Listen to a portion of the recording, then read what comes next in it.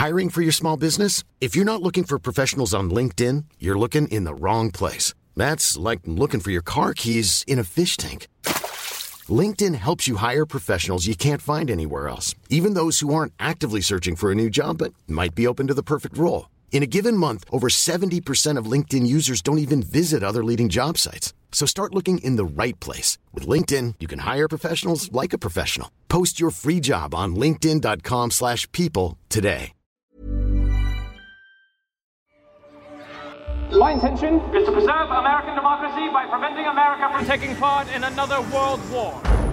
It's 1940 and Franklin D. Roosevelt has just lost the election. The Jewish people and Roosevelt are pushing the United States into this new war. He's calling us war agitators. Listen to that crowd. America's new president is Charles Lindbergh. Fated as a hero for making the first solo transatlantic flight, he's elected on a platform to keep his country out of a European war and lead it on another path towards fascism. Of course, it didn't happen like this. Lindbergh was a leader of the anti-Semitic and isolationist America First Committee, but he never ran for president. Roosevelt comfortably won a third term. But the plot against America is the story of how one election could have reshaped the politics of the US and much beyond it. Now this historical fantasy by the late American novelist Philip Roth has been reimagined for television by my guest today, the writer David Simon. He's known for exploring the dark and secret sides of real life. After more than a decade as a police reporter in Baltimore, he spent a year shadowing investigations of murder to write Homicide, a Year on the Killing Streets. Over 5 seasons, the acclaimed show The Wire transported us viewers into the corrupt and violent underbelly of its creator's home city. And The Deuce delved deep into the nascent porn industry of the 1970s in New York. Well, his latest offering is wholly different. The Plot Against America follows an ordinary Jewish family in New Jersey as their world disintegrates around them and everyone is forced to take a side. You're listening to The Economist Asks. I'm Anne McElvoy, and this week we're asking, what do alternative histories reveal about the present? David Simon, welcome to The Economist Asks. Thank you for your interest and for having me. Well, very much so, and I've enjoyed watching it in the lockdown when we're at least able to get in more screen time. It certainly has slowed down life, hasn't it? Is it a good time for writers in the sense that all of the distractions that can intrude into a writer's life, a lot of them do disappear? I would think so normally. I happen to have a 9-year-old daughter who we are now responsible for entertaining and schooling. Yes, we're all trainee teachers, aren't we, on top of our day jobs? Yeah, I have a day job of being an elementary school teacher, and I realized that if any of those people are paid less than $1 million a year, it's not enough. A view a lot of us are coming round to. And how much do you think that people watching TV for longer, perhaps, and often a bit more together, it's a return of that kind of viewing in some households, do you think that has shaped the way that people would be watching, say, The Plot Against America in the current crisis? I had some weird fantasy when the show went on the air in the middle of quarantine in this country that, oh my God, people are actually going to watch one of my shows in real broadcast time because they have to, because they're stuck at home and there's nothing else to do. I had fantasies that I would pull over 1 million viewers on a Sunday night. So when the first episode aired and we pulled our usual under 500,000, I just had to laugh. Not even a pandemic can get people to watch my television shows in the real time of broadcast. So let's turn to The Plot Against America. It strikes me as someone who's seen a lot of your work over the years that it's a very different approach in that you have tended to use gritty, true-to-life stories rooted in on-the-ground reporting. This is different, and it was a story that you clearly felt needed to be retold. Why now? You know, the book was written in 2004. And I don't think it was allegorical even to that time. I think it was a interesting historical exercise that Philip Roth entertained. He would tell the story that he found references. He was reading a history by Arthur Schlesinger, and he found references to the Republican efforts to recruit Charles Lindbergh to run on an isolationist platform in 1940 against Franklin Roosevelt. He became fascinated by that because in his memory, Lindbergh had gone from being one of the great American heroes of that generation, or of any generation, to being absolutely anathema if you were a Jewish American. He was isolationist, he was anti-Semitic, he was quite taken by the notion of Hitler and Goring and the Nazi efficiency. He wrote a book off of that encounter with that historical aside. So when I first read it, I thought, well, interesting book, very different for Roth, but it didn't strike me as being politically relevant in any way. We were a country that didn't seem susceptible to that level of demagoguery or xenophobia or racial animus and fear.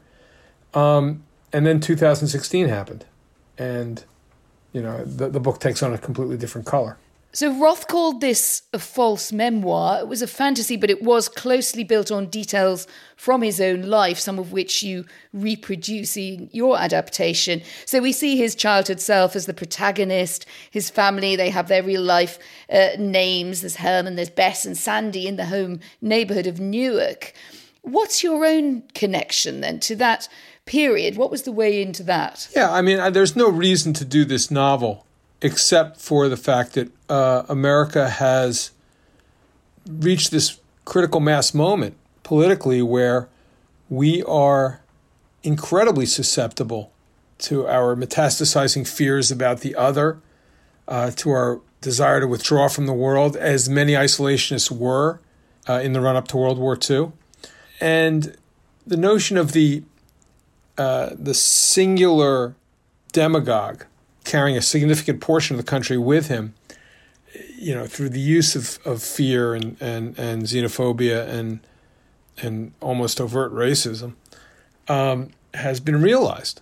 That is the current dynamic in which my country finds itself.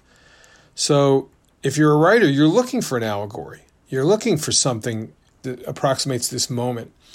For a nation of immigrants, we've always had this problem of, if we're here now, we don't want anyone else coming in. We want Americans to be who we are in this moment and not who they might be in the future. And whatever the current wave or the future of immigration is, it's just not American enough for our imaginations. And that goes back to the 1850s and the know-nothings, and it goes back to, in the 1850s, it was the Irish. Well, that's actually quite a testing point, isn't it, for making an analogy with 2016. So I wanted to ask you how much you felt this is something about a particular part of America, which, as you say, you could point to its response to the 1850s, to the response of parts of society, to the German immigration of the late 19th century, which wasn't that friendly, or that President Trump, would you say 2016 is in some way a comparative point of view, is something different and specific.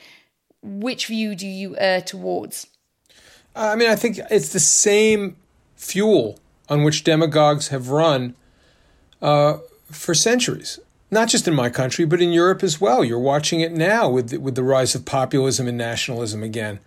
The idea that the fresh wave of immigration is somehow going to make your country less than what it is something that any son of a bitch can actualize, and Trump has. And the truth is, there's no truth to it. The know-nothings were enraged at the waves of Irish immigration in the mid-19th century in my country, that they were somehow less than white, that they were less than human, and that they would stain the fabric of America. And of course, the Irish became as American as anyone. Same thing with the Jews and the Italians in the 1910s and turn of the century. Same thing now with black and brown people and Muslims and anybody else who is going to be the next wave. We always believe they're not going to be capable of assimilating, and yet whoever they are, they assimilate so fast it makes your head spin. It's just the great political lie on which, the demagogues will always run.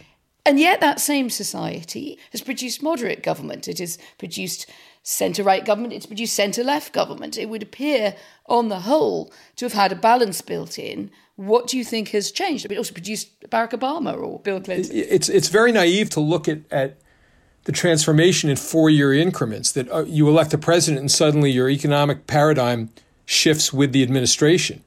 A lot of the great damage done to the American economic engine has been at work since the 1970s. And we're only now starting to see the cumulative effect of the loss of collective bargaining as a break on unrestrained capitalism, the collapse of unions. That's a process that began in if I had to date it, I would date it to 1980. We've made some terrible economic choices over the last 40 years. We've mistaken profit as a metric for the health of our society. It's a metric for wealth and not necessarily for the distribution of that wealth, and that's all it is. And we have done so with great deliberation, and we've left behind or impaired a significant portion of our population, the middle class and the working class. Having done so, we've made the field very fertile for the same kind of demagoguery and political machination that always produces a hard shift to the right. There are underlying grievances that we've not addressed. One thing that struck me watching it after The Wire and The Deuce more recently is the extent to which quite often one of the driving forces that I think propels your storylines is it's not so much the people, it's the system they're stuck in that's often, if you like, the true subject of the show. Now, the interesting thing with the Roth example is that these currents are around, as you've laid out, but it's Lindbergh, it's a charismatic individual who harnesses them. Does it therefore feel different that perhaps this is a different approach, more focused on what we used to call the great or not so great man or woman of history? Absolutely. You've seized on something that Roth himself said about Lindbergh. I had a chance to meet with him once before he passed away and discuss this project in some detail. And he made this point. He said, what Trump has actualized is the same thing that Lindbergh is actualizing in the book. That is parallel. That's a pathology that's deep in the American psyche, the anti-immigrant bias in a nation of immigrants. But the thing that amazed Roth is that in his imagining, and historically, because the Lindbergh premise is true, the Republicans did try to recruit him, and Roosevelt, of all the possible nominees who he might have to face in 1940, Lindbergh was the one who scared him the most. He didn't know how to contend with somebody who was that much a hero in the American mind. So Roth imagined the hero being the protagonist.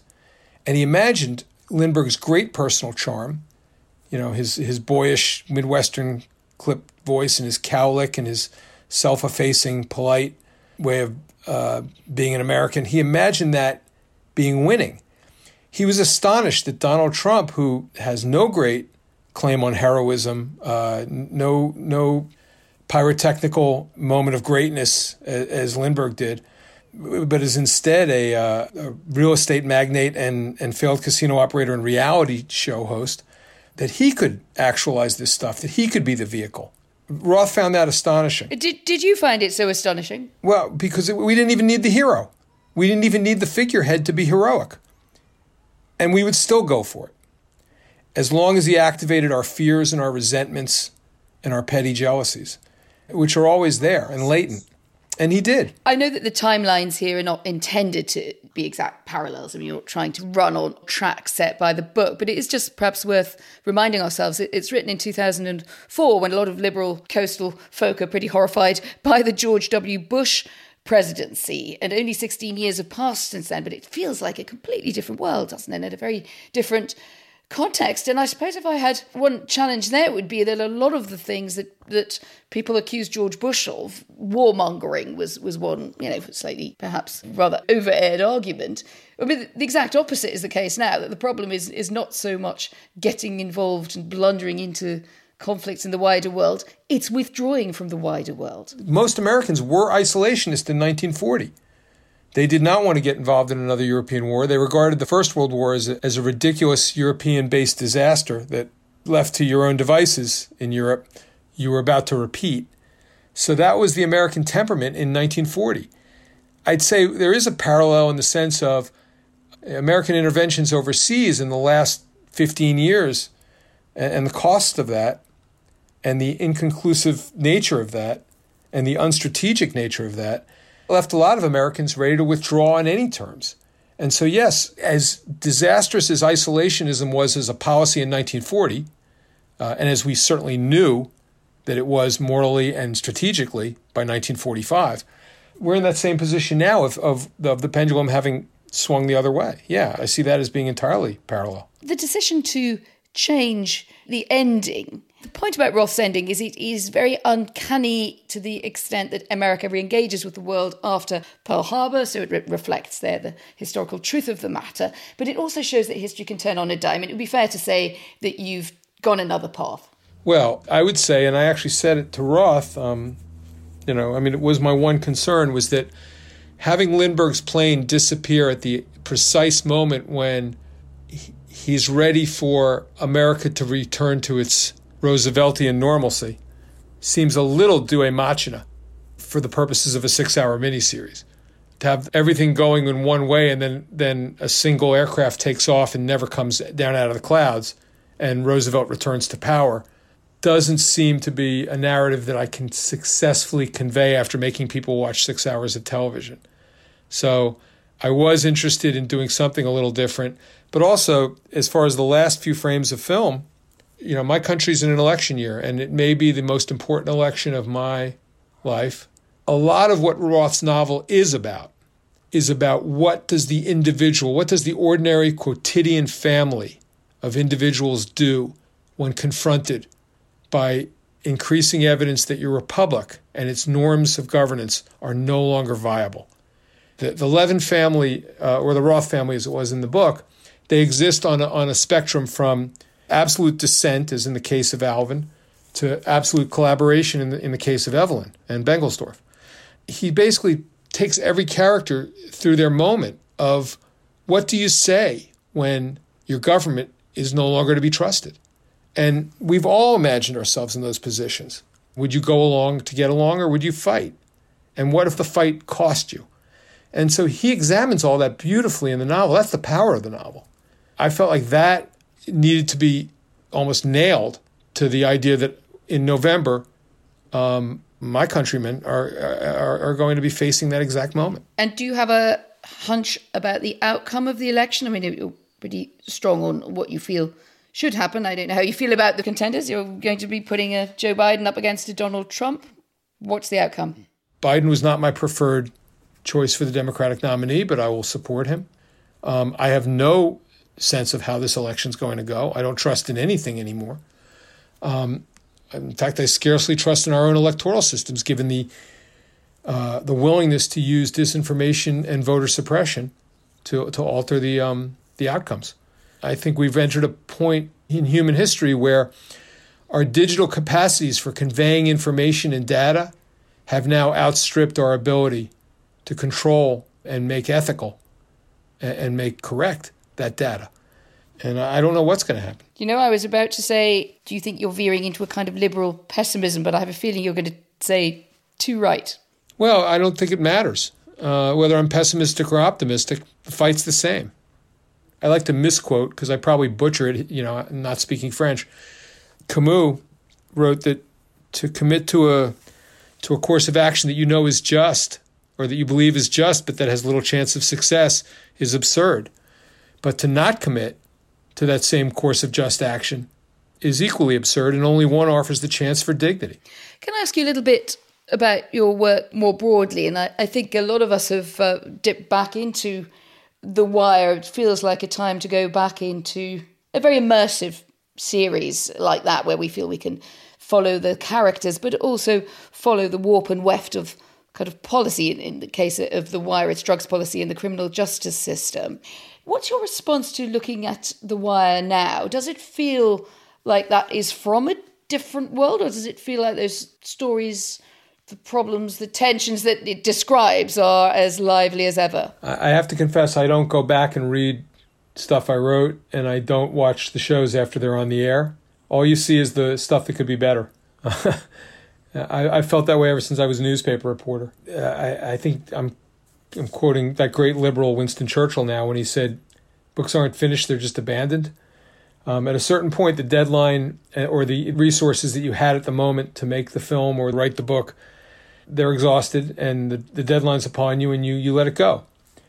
And then if you're smart, you don't look back. But does your mind ever wander then to what would have happened to that community, that shifting community around the corner in Baltimore, and how it would have fared in these years, or what policy changes, either big or small, would have befallen the people at the sharp end of the system. I mean, the things that The Wire argued, that the drug war was an abyss that was not only going to destroy communities, but it was going to destroy police work, I think that's actually come to pass in ways that are even startling for the people who wrote The Wire. My city now has the highest murder rate of its history per capita. We are incapable of policing ourselves. The police department has been enmeshed in corruption scandals of a kind that we've never seen. You'd have to go back to the early 1960s, pre-1966 reforms, to see a Baltimore Police Department this corrupt.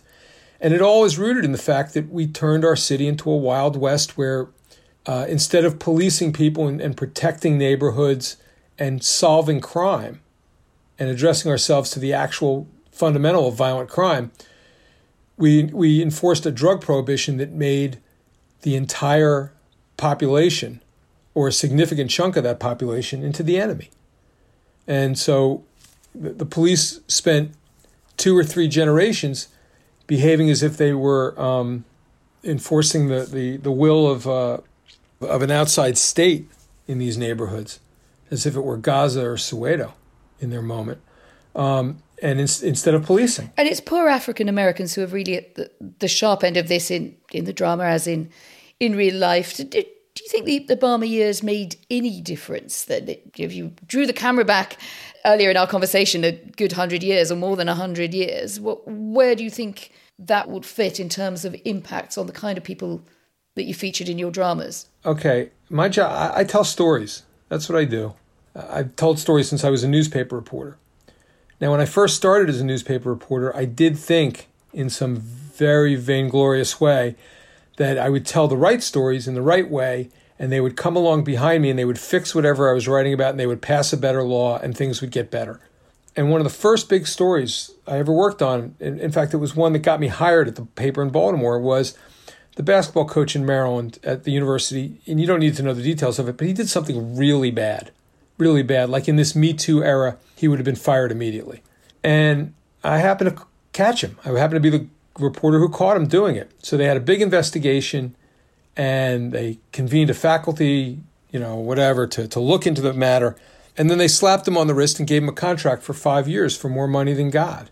And at that exact moment, which would have been about 1983, 84, I learned something about being a storyteller, which is you're responsible for the story. What people do with the story, the best I can say is, hey, I told you something that I think is true. So you can't say you didn't know. Whether or not things get better or worse is way above my pay grade, or considering I work for HBO, maybe below it. But either way, it's not my responsibility. And if I try to take responsibility for it, I'm going to be disappointed because in the end, my resume says I'm a storyteller, and that's all. And as a storyteller, and you've mentioned HBO and you've said how important premium cable was to changing the way stories could be told and making that kind of drama that was rich and textured and could also be very socially relevant and often have a darker narrative. How do you think that is now faring at the moment, given the unassailable advantage, we might say, of some of the big platforms, and especially Netflix? What's your feeling about what comes out of that? Streaming has, it's a good thing in terms of the market because there's a lot more television getting made, a lot more stories being told. That's great. And streaming seems to be a predominant form of it's how most people are acquiring The Wire now, is to watch it on their own terms at their own time. So I think that the world's headed that way. If you're asking me if I buy into the notion that it's the golden age of television, I'd say there's more of better television, there's more of it being made. I would also say of the usual schlock, there's more of it being made. I think probably in about the same proportions. But, I will credit the notion of once you got rid of the advertisers upon which network was dependent, then television could become a grown-up narrative form. When you didn't have to stop every 13 minutes and keep the audience in a good frame of mind so that they would buy Lincoln Continentals and iPods and blue jeans, you could actually tell a darker story, or a story that made people uncomfortable, or that maybe not everybody comes back after every commercial break. And at that point, you could be a grown-up storyteller in the medium. What TV writing in particular are you admiring at the moment? So I keep finding stuff that is maybe a little bit dated. There's a show out of Canada called Slings and Arrows about a Shakespearean repertory company that is just brilliantly conceived and executed. Somebody turned me on to a German miniseries from years back called Heimat, which is excellent. Heimat is indeed excellent.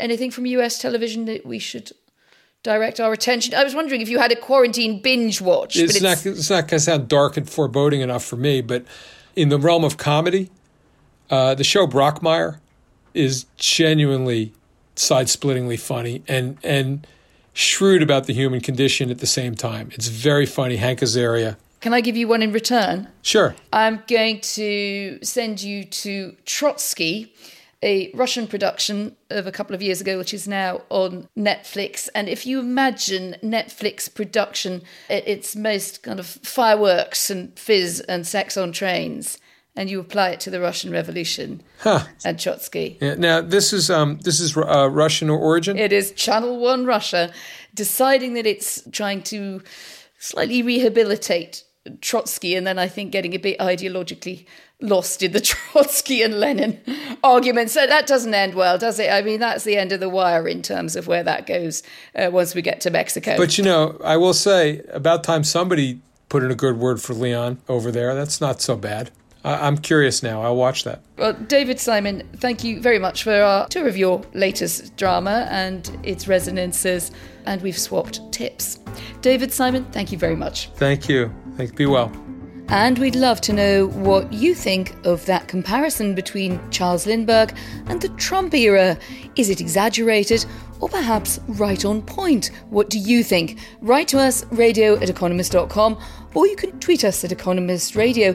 And to find out more about the roots of American isolationism, listen to Checks and Balance, our weekly podcast on American politics. That's Checks and Balance on Apple Podcasts or wherever you listen. I'm Anne McElvoy, and in London, this is The Economist.